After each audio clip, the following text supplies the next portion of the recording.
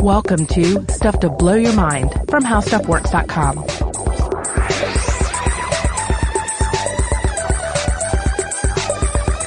Hey, welcome to Stuff to Blow Your Mind. My name is Robert Lamb. And I'm Joe McCormick. And I want to start with a question that might sound kind of simple.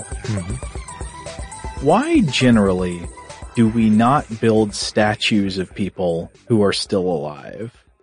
Now, I know sometimes we do. You got the bronze fawns. Yeah. And Henry Winkler is still out there. I believe in New Zealand, there is a statue of Richard O'Brien as Riff Raff from the Rocky Horror Picture Show. And of course, there's the statue of RoboCop, which... I don't know if I knew about this one. No, wait, maybe that doesn't exist yet. Maybe that's only people want there to be a statue of RoboCop in Detroit. Or does it exist? I'm not sure if that's been realized. Huh. In any case, RoboCop lives on in all our hearts forever, so there could never be a statue of him. But even these are fictional characters. Even the Richard O'Brien one is a picture of Richard O'Brien as a fictional character. Yeah, there are a few cases where people build statues of people who are still alive. It doesn't happen that often, and it always strikes me as really just not smart and distasteful. I don't know if you get the same feeling. Like, if you just see a statue of a living person, it's like, what? Ugh. Yeah, I mean, because there are a few different factors that come into play. First of all, if I'm asking someone or commissioning a statue of myself, there's some, you're just asking for charges of narcissism and, you think you're a golden god or something because you're having this large golden version of you, erected in town. No, I just think I'm a marble god. Or on the other side too is we've seen enough examples of this throughout history, particularly in the fall of the Soviet Union, to know that if there is a statue of you, then that is something that someone can deface or knock down. You're just asking for it. Yeah, I would say one large exception to what I'm talking about is in like dictatorships, where there will be statues of a living leader. Yeah, but I mean, these are examples though where they should feel bad, but they are removed from the guilt of feeling bad because of the depravity of the system. Yeah, but so then you agree with my intuition there? Is that the case? You just think like when you see a statue of a person who's still alive, it's like, what? Why would you do that? Yeah, okay, because the other thing too is maybe you're going to have a perfect likeness of that individual, but it also may come off as a little creepy because you're going to see it like right next to the person, or it's easier to compare the flesh to the statue and realize the statue is inaccurate. Yeah, so what does the answer there tell us about what purpose statues serve? I don't know, maybe we can come back to that. I got another weird question. Why are statues considered inherently positive or honorific? Another way of asking this is, why do we generally only create statues of people we like? How come we don't generally create statues of people who we think were evil and destructive or shifty or, just not honorable people? And it's one of those things that's so ingrained that it just seems obvious, like, well, duh, you wouldn't put up a statue to honor a bad person. But why do you assume a statue carries honor with it? You don't assume that about other forms of media. You could make a movie about a bad person and people wouldn't assume that it was honoring that person. You could write a book about a bad person and people wouldn't assume that the book was honoring that person. But if you were to build a statue of that person, people would say, well, why do you like this guy so much? Well, I think a lot of this, I think we can answer a couple of questions here by dealing with the idea of what happens when you just erect a tombstone for someone. You are creating something that is not going to fade. I mean, yes, it's going to fade, but within the context of a human lifetime, it seems fixed. It seems, unmovable and incorruptible. And so to create a statue of an individual is to create an immortal version of them.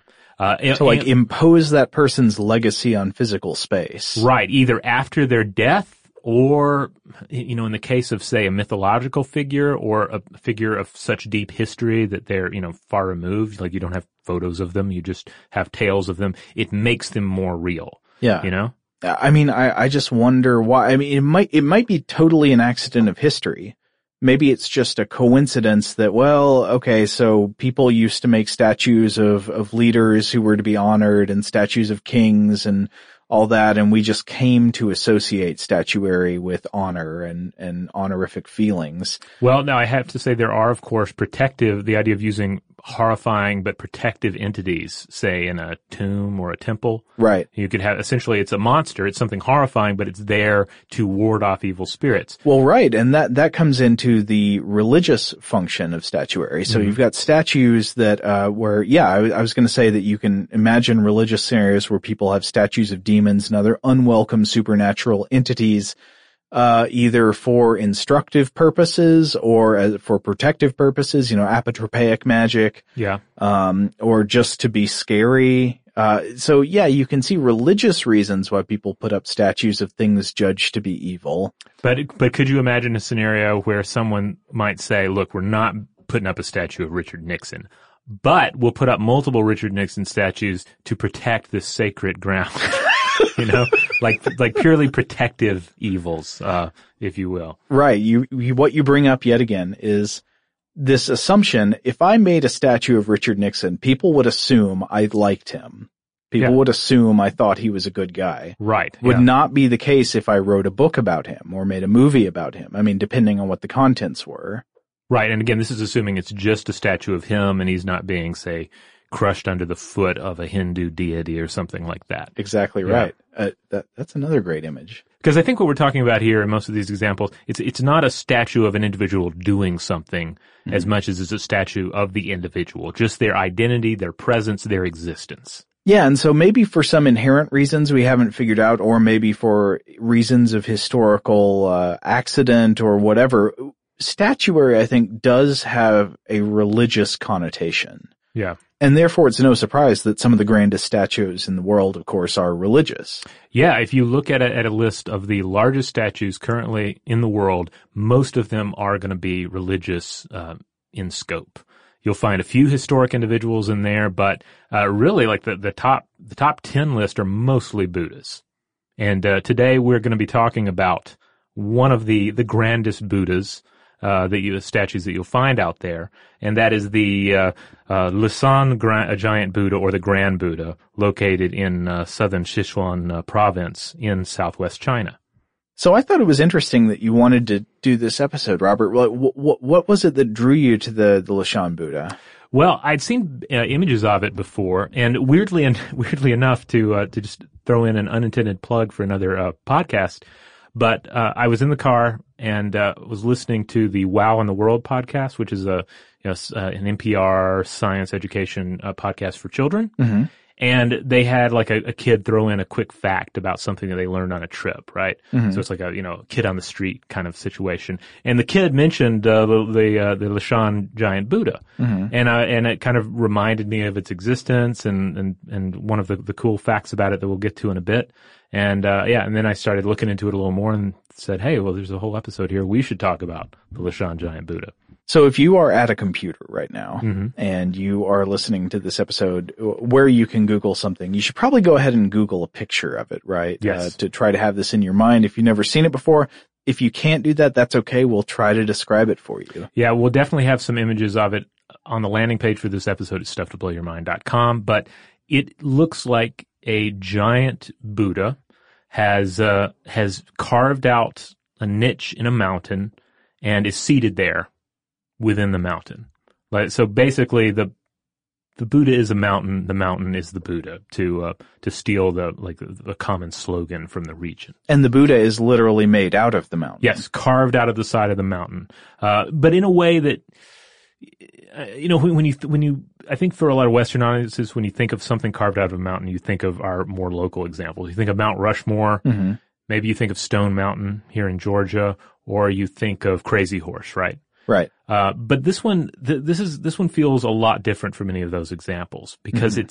it almost feels like there was a Buddha in the mountain and they just carved it out. Like it was waiting there for all of this sculpture work to free it. Absolutely. Those other things you mentioned, like Mount Rushmore, feel very much imposed on the landscape. Mm-hmm. They're a thing laid over the landscape. And I feel like the Buddha in Lashan is either, it's like it emerged from the landscape or is being absorbed by the landscape. It almost feels like, you found it, like it's it's a fossil Buddha. Yeah. Yeah. Oh, that's a great metaphor, dude. It is very much like that.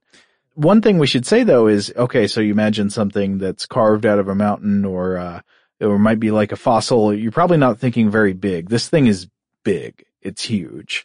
Yeah, it is 71 meters or 233 feet tall. And it's in a seated position. It's not standing. I don't think I ran across any estimates on how tall this Buddha would be if it were standing full height somehow. Should have done the math on that. Yeah. Missed opportunity. If the Ghostbusters were to, charge it with enough ectoplasm and make it walk around. Right. Yeah. But that's somebody else's research project. We'll leave them to it.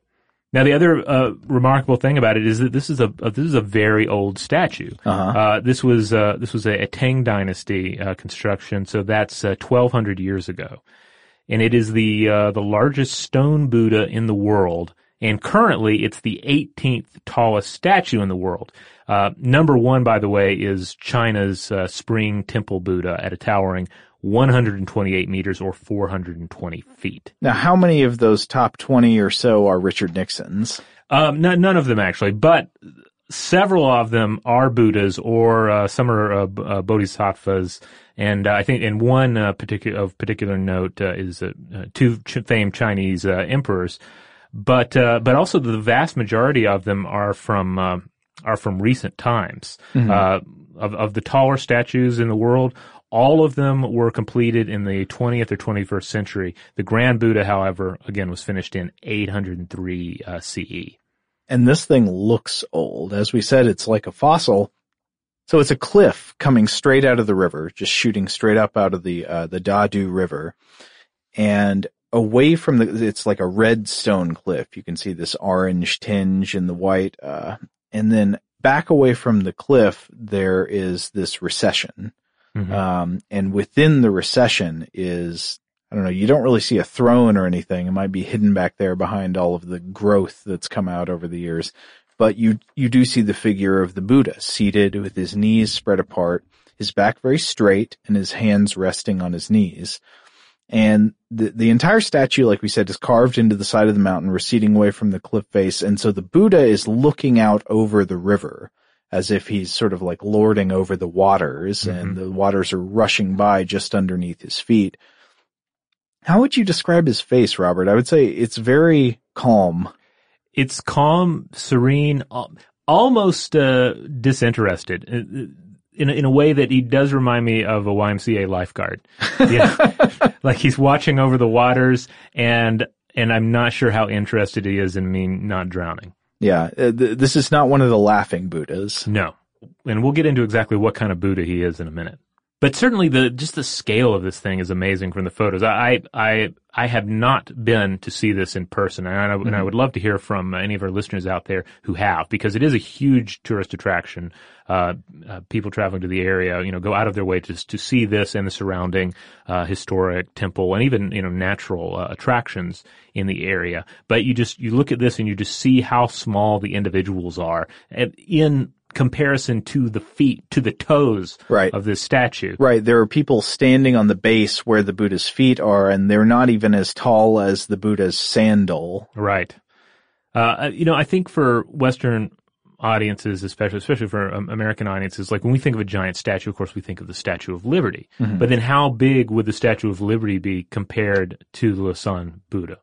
Well, so there are multiple ways you can measure the Statue of Liberty. Now, if you measure the full thing, like with the base up to the top of the torch, it's bigger than the Lhasa Buddha. But if you just look at the copper part of the statue, from her heel to the top of her head, Lady Liberty is just over 111 feet. So if she put her arm down, you could stand one Lady Liberty on the shoulders of another one and still not be as tall as the Lhasa Buddha. Wow. Now, it's always difficult to gauge these things, though, just as a viewer, because you see Lady Liberty up there, you don't see any humans really in reference to it, unless you're, dealing with the Ghostbusters, in Ghostbusters 2. Otherwise, it's easy to lose, scope of what its scale is. Whereas with the Lhasa Buddha, you tend to see individuals at its base, so you have kind of a grounding in how big it appears to be. So this is supposed to be a Buddha, Robert. Tell me about the Buddha. All right. Well, yeah, we should break down exactly what a Buddha is. So, well, wait, I thought you should say something like, I can't tell you about the Buddha. Yeah, I'm sure there's some, like, if someone goes to tell you about the Buddha, don't let them tell you about the Buddha. Sort of, if you meet the Buddha, kill the Buddha, kind of a thing.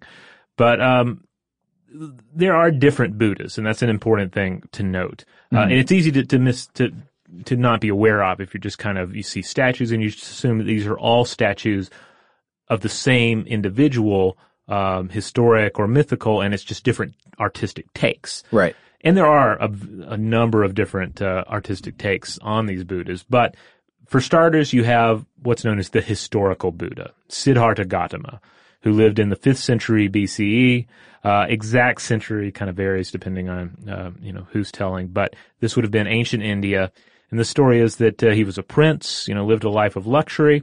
And then he began to behold the sorrow of the world, the suffering in the world, and he abandoned his riches. He became a monk in order to seek enlightenment, and his teachings then spread throughout most of Asia in the centuries to follow.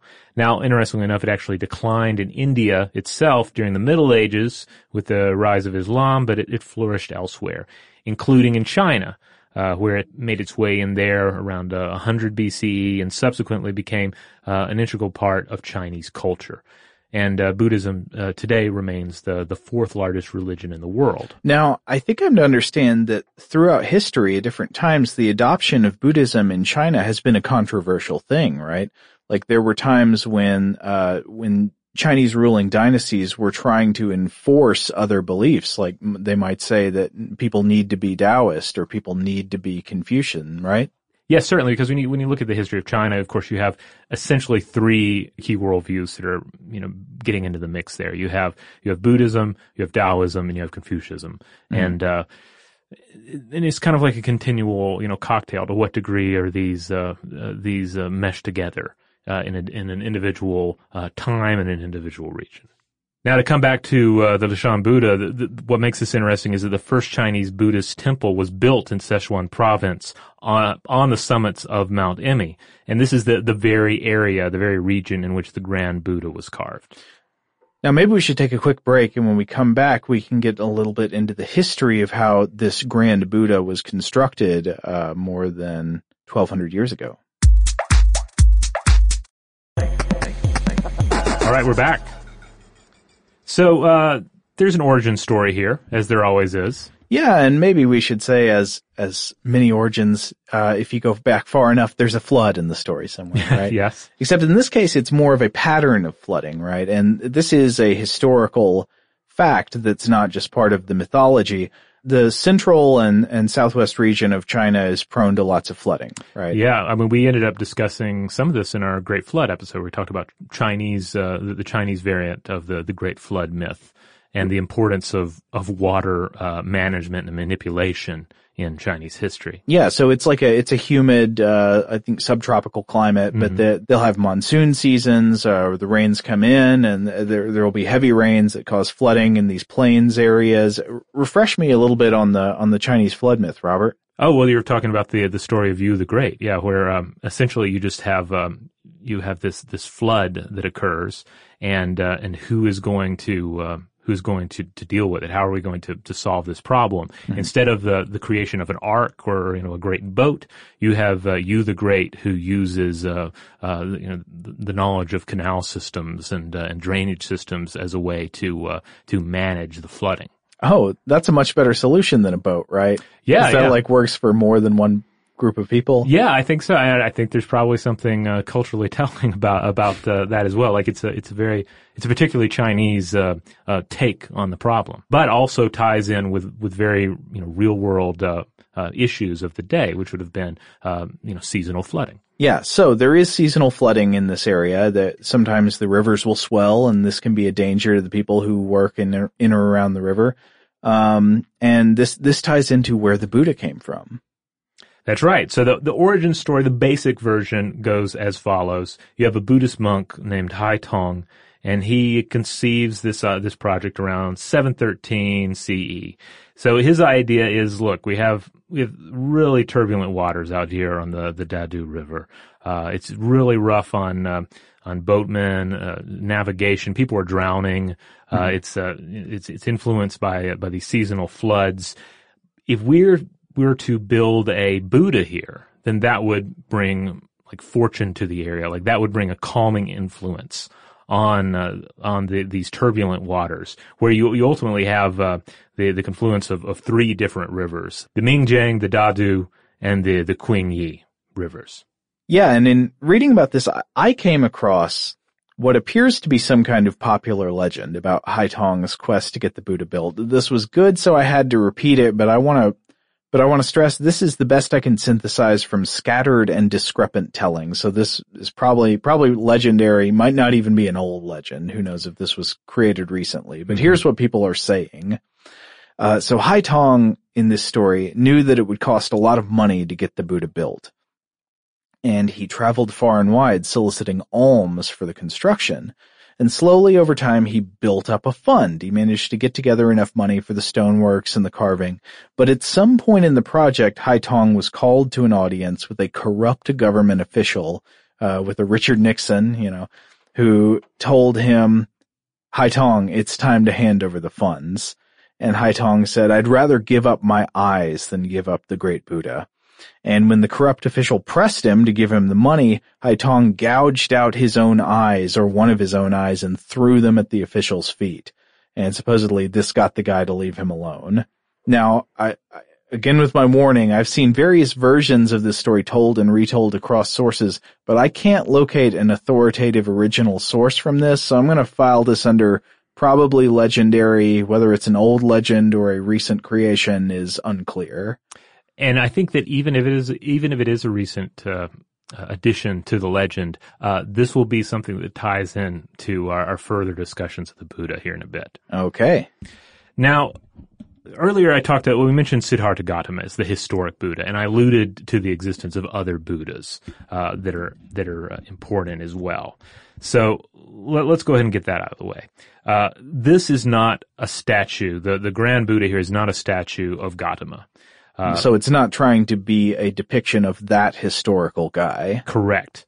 So while Gautama is the historic Buddha, Buddhism recognizes many different Buddhas. For instance, in Theravada Buddhism, there are 27 Buddhas who preceded Gautama. Then you also have other important Buddhas, like the Medicine Buddha is tremendously important. If you've ever been to the Met in New York, in their Asian section, they have an enormous mural on the wall, and it depicts the Medicine Buddha. And then we have the Buddha that is actually depicted here, and that is Maitreya, the Buddha of the future. Oh, boy. Yeah, this is a really exciting Buddha. And some of you might remember some mention of Maitreya from the self-embalming Buddhist monks episode we did a while back. And that has to do with a Japanese practice. But it also involved Maitreya. So according to some traditions, Maitreya is going to come to Earth 5.6 billion years in the future. And until then... Whoa, 5.6 billion? Yes. Is there still going to be an Earth in 5.6 billion years? There's going to be something that Maitreya can visit. So I don't know. You can go kind of sci-fi crazy with this, and like maybe we're all living on a spaceship, a colony ship at that point. But Maitreya will find us. Oh, okay. That's my read on it. Well, he is the Buddha of the future. Exactly. So until he's needed, he's going to reside in a heaven, sort of a Buddhist heaven that's set aside from our reality. And you can sort of think of him as a Buddha Messiah, I suppose, in that he'll eventually bring Dharma back to a far future world that has mostly forgotten it. So it's pretty exciting. Maitreya factors into a number of different artistic depictions. So if you go to a museum of Buddhist art or Asian art, there's a very good chance you will encounter Maitreya at least a few times. What is the most commonly depicted Buddha? Do you know? It's gonna depend, I think. I have to admit that when I was younger, I definitely fell into the category of thinking there was just a Buddha, and you would see, sometimes Buddha is fat and happy, and sometimes Buddha is starved and kind of solemn looking. But there are going to be different emphasis in different cultures. And then sometimes things we might casually think of as being Buddhas are actually bodhisattvas, which is kind of, a notch lower. Or then sometimes they're depictions of important, monk figures. But I know that you do encounter Maitreya, the medicine Buddha, and the historic Buddha, Gautama, quite a bit. So the Grand Buddha here, this depiction of Maitreya, it is eventually completed. 90 years after it started. By that point, Haitong has died. Mm-hmm. And the story about the blinding, even if that didn't happen exactly as the story indicates, it does seem that there were points where funding stalled out, where work ceased, and thus this long process of actually finishing the statue. But of course, now that it's finished, we really do have kind of a would you call it a sort of wonder of the world on our hands? Yeah, I mean, that's an important thing to keep in mind because we often think of the seven wonders of the world. Right. Of the ancient world. And of course they were based on knowledge of the ancient world by individuals at the time, which tended to exclude anything that was happening in Asia. It was confined to a different region of the world. And a number of those things aren't even around anymore. There are even questions about whether some of them existed to begin with. Mm-hmm. I've long thought we should do an episode or a series of episodes on each of the seven wonders of the ancient world and discuss like what they were / are, mm-hmm. what happened to them, and why people were so invested in them at the time. But that's for another episode. Yeah. But if you were to actually take in the wonders of the world and do a complete, overview and take in all regions of the earth, I feel like the Lashan Buddha would have to be on there. Because it's a tremendous work of sculpture, and the body actually contains a drainage system to prevent weathering to a certain extent. So there are spiral coils and cross drainage systems like built into its surface that help to drain water away from it. And again, this is an area that is frequented by seasonal flooding, tremendous rainfall, and it's a very temperate climate. Mm-hmm. Okay, well, if Haitong's goal was to calm the angry river gods and put a Buddha in there to pacify the hateful waters of the river in the rain season, did it work? Well, that's one of the really fascinating aspects of this story is that, according to many, it did work. Now, how did it work? Well, that's where it gets interesting. If it actually worked in calming the waters beneath its gaze, the likely reason for this is probably because you had over the decades you had all of this excavation, and this is dumping so much surplus rock into the river hollows below that it actually has an effect on the flow of the river. Like you're remaking the mountain, you're remaking the environment surrounding the mountain, and in doing so, you're remaking the river. You're sort of inadvertently altering the flow of the river. Huh. Now I have some skepticism there because the river's huge. Yeah. I mean, if you see pictures of it, it's a gigantic waterway. So I would think it would take a great amount of deposits to change the river fundamentally. I can believe more that it would change like local areas of the river. Yeah. And I think that I think the individuals who are making that argument are definitely focusing like on the filling in of hollows within the river. Yeah. And affecting the very localized nature of it. I think if you get into anything beyond that, then you're getting into kind of magical mythic thinking. We built a statue so big that the surplus rock, changed the earth. Right. All right, so when we first started out this episode, we asked the question, why would you build a statue? And the best answer I think we could come up with is you want this idea or this person to last forever, to live forever. Right. And so in building the Grand Buddha, the idea is, this is going to be around for a long time. Maybe it's even going to be long enough that the actual Maitreya can visit it and say, hey, that's me up there. But as it turns, I don't think the statue is going to make it 5 billion years. I don't think it is either, because that's the thing about any kind of stonework, any kind of sculpture, is that yes, they do tend to last longer than living human beings. But when you start having this thing live within geologic time, don't expect a whole lot, because you have all of these eroding effects in the natural world, and they're not going to leave your statue alone just because it's not technically a mountain anymore.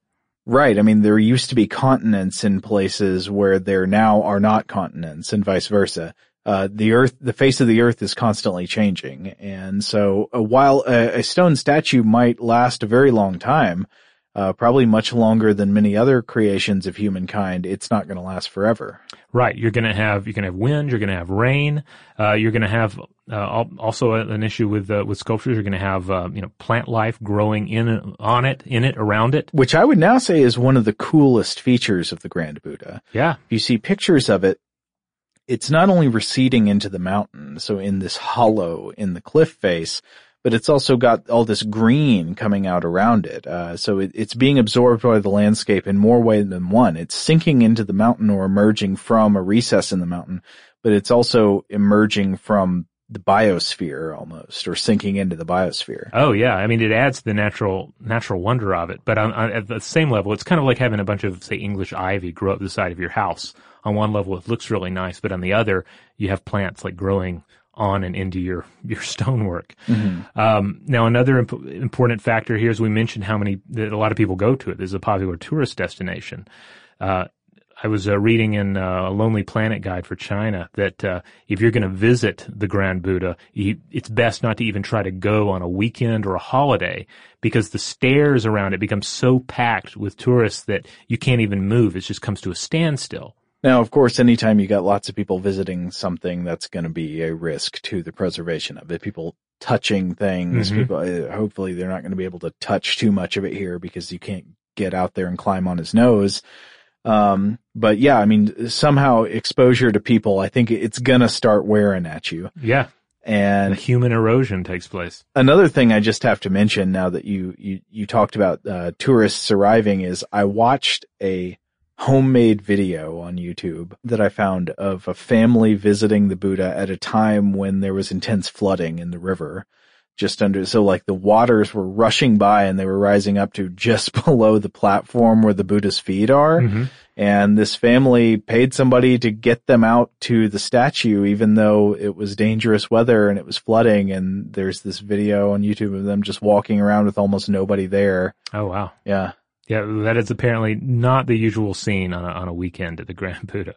Now, on top of natural erosion, human erosion, there's also the added threat of pollution, which we'll get into a little bit more in a bit. But yeah, you have with the rise and continued rise of industrialized human civilization, mm-hmm. you're going to have both natural and man-made features of the earth that are going to be affected by all the resulting pollution.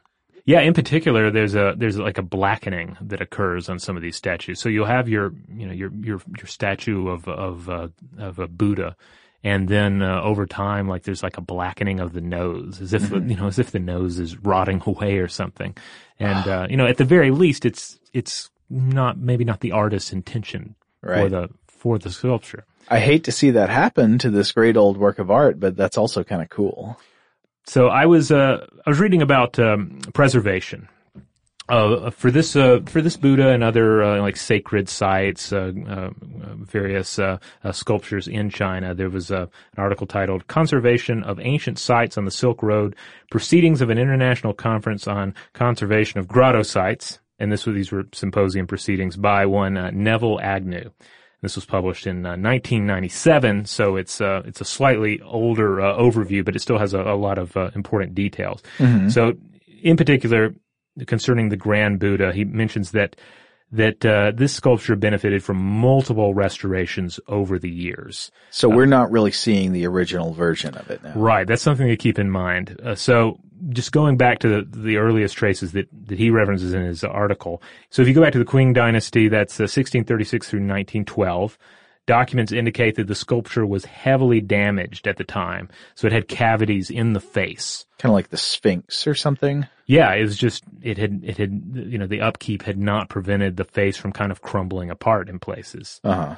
And then by the time you come to the Republic of China era, that's 1912 through 1949, photos show that it had been inaccurately restored. So they'd fixed, this is a problem where there are holes in the face, then you fix the face, and well, now the face looks a little different than it did before.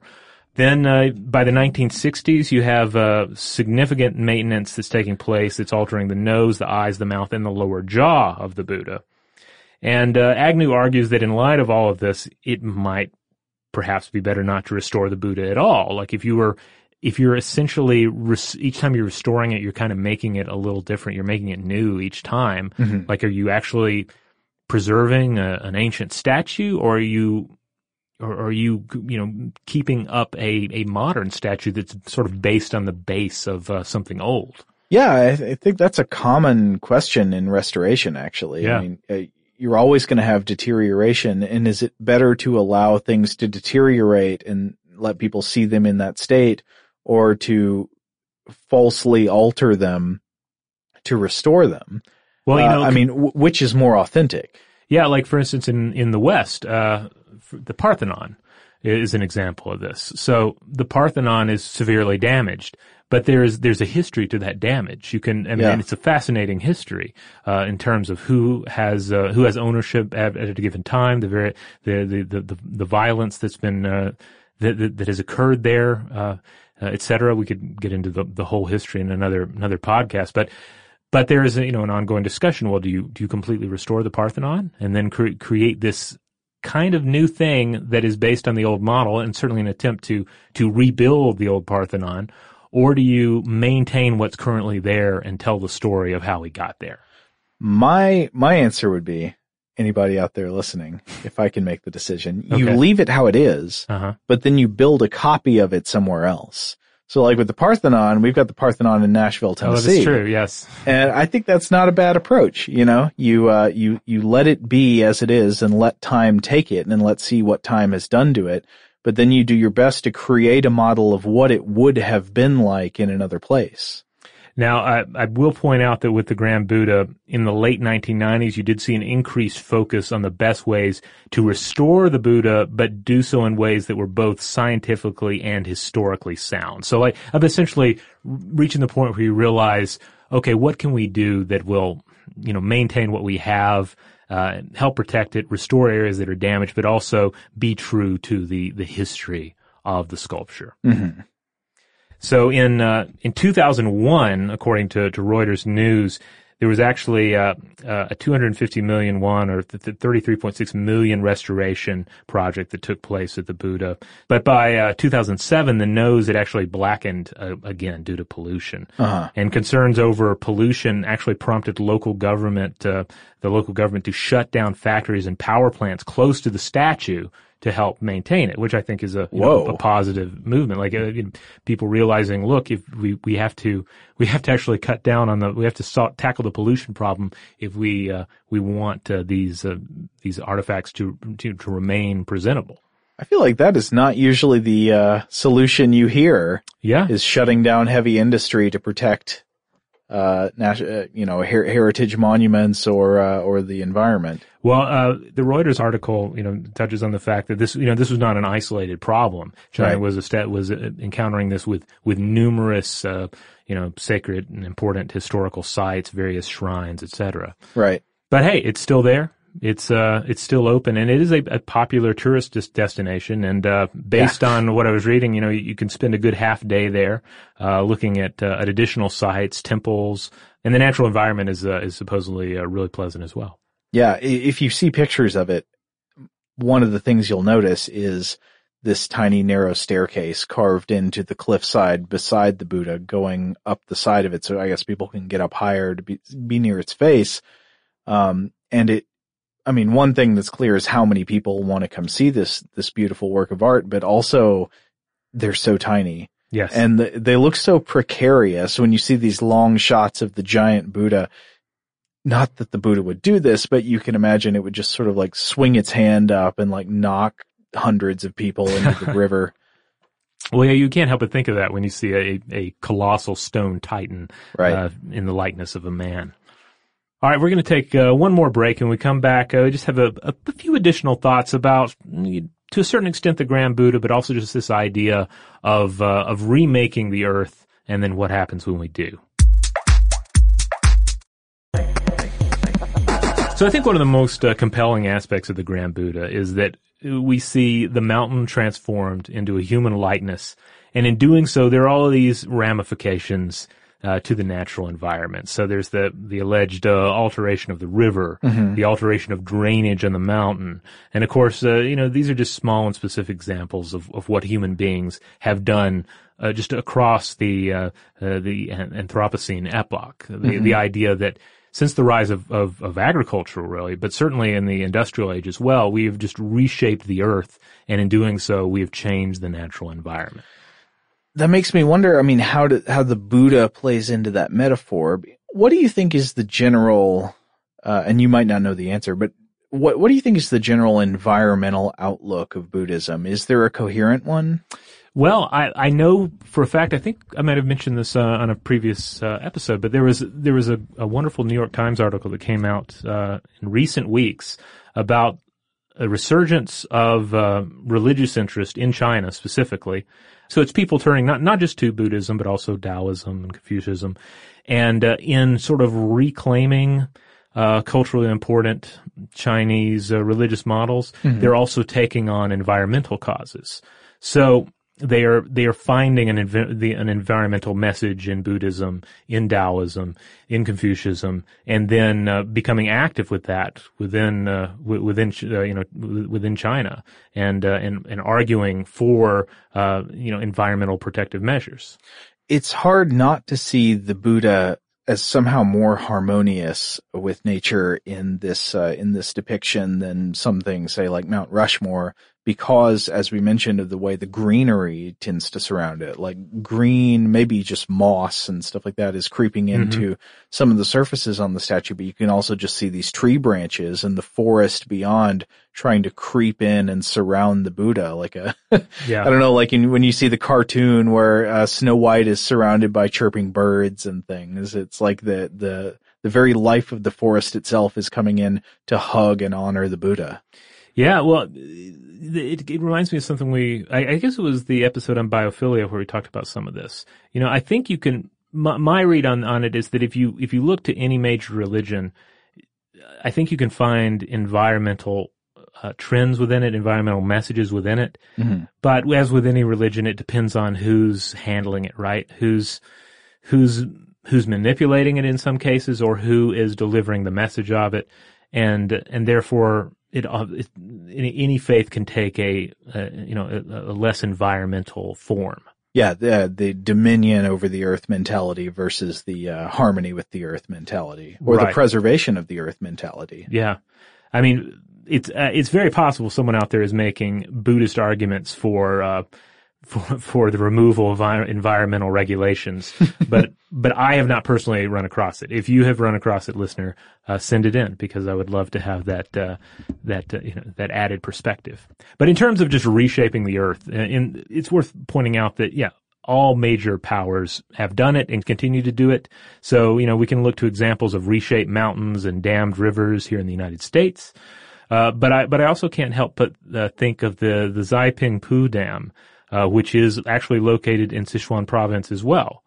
And this is a large scale dam that some scientists have, they've connected the dots here between its massive reshaping of the earth and some deadly earthquakes that have occurred in the region. Really, I'm always curious about the extent to which people can actually trace human behavior to the causation of earthquakes. I'm not saying I never believe it happens, but I'm always curious, like how with how much confidence can we really say that something we did caused an earthquake? Do you think scientists are pretty certain here? Well, it's something we could definitely discuss in a later episode, and really break it apart. I mean, the scientists who are arguing that this is taking place. So what we're talking about here is I'm sure they know better than I do. I don't mean to cast doubt on that. Well, it's not a fringe science by any sense, but it is it's known as reservoir induced seismicity. Okay. So the idea is that you have rapid changes in water pressure caused by seasonal flood changes in reservoir levels, and this can activate already shaky ground and trigger an earthquake. So, for instance, the most famous example of this is the Three Gorges Dam in China. Oh yeah, the huge thing. Yeah, so this is a massive. So you end up with of course, the way dams work, I think everybody's familiar with this. You dam a river and you end up with water on one side, Right. a reservoir of water. And that's, You control the flow. yeah, and that's a massive amount of water. That's a massive change. I mean, it's a change in mass. And so the idea with the Three Gorges here is that this reservoir ends up setting on two major fault lines. And that can actually affect seismic activity. So it's not a situation where you can't really say it alone is causing the earthquake, but it is influencing the factors that are at play in the causation of earthquakes. Okay. That's the argument. And Well, tentatively, I believe it. I was speaking out of ignorance. no. I mean, it's the kind of thing we could take apart in a later episode for sure.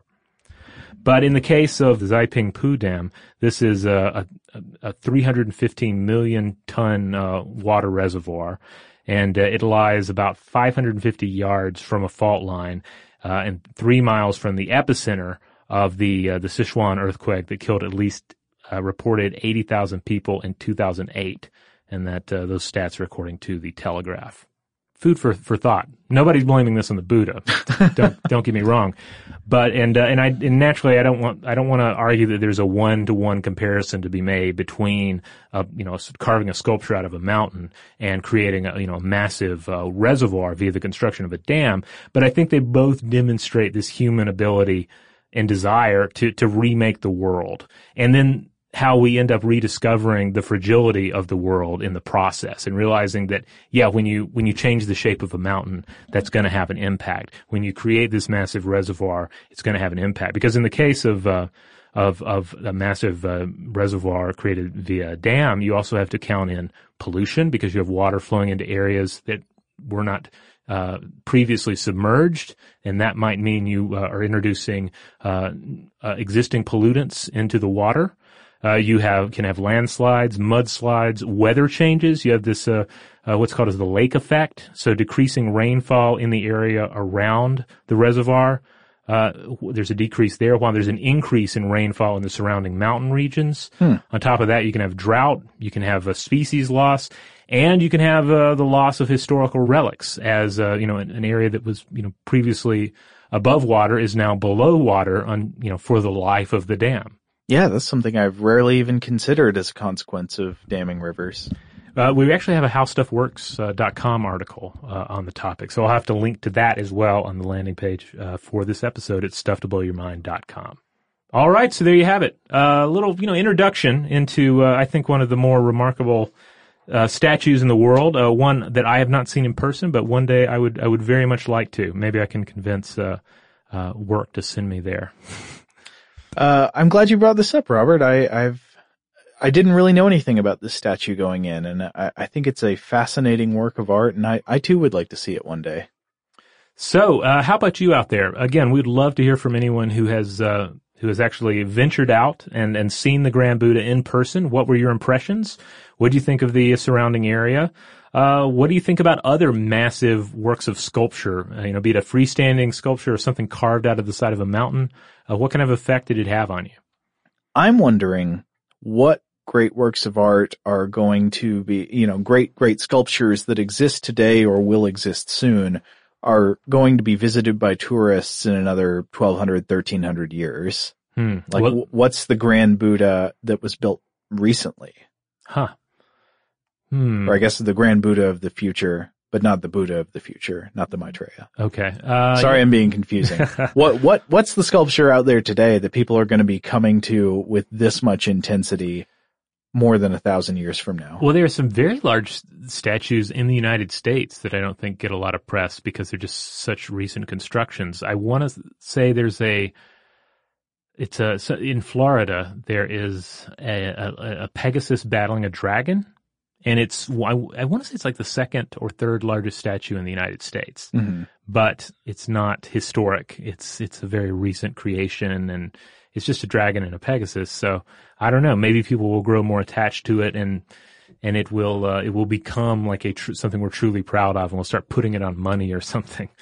But for the time being, I guess, the Statue of Liberty, Mount Rushmore, these are still going to be the big attractions here in the United States until we build that 5,000-foot Nixon we've been talking about.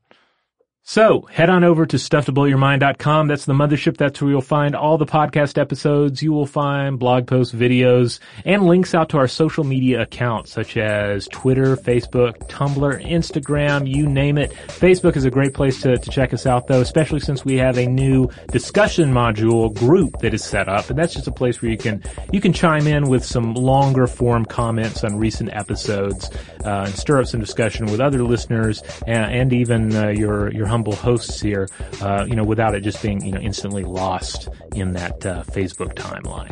Yeah, so if you're interested, request to join. And of course, if you want to get in touch with us directly, as always, you can do it the old-fashioned way and email us at blowthemind@howstuffworks.com.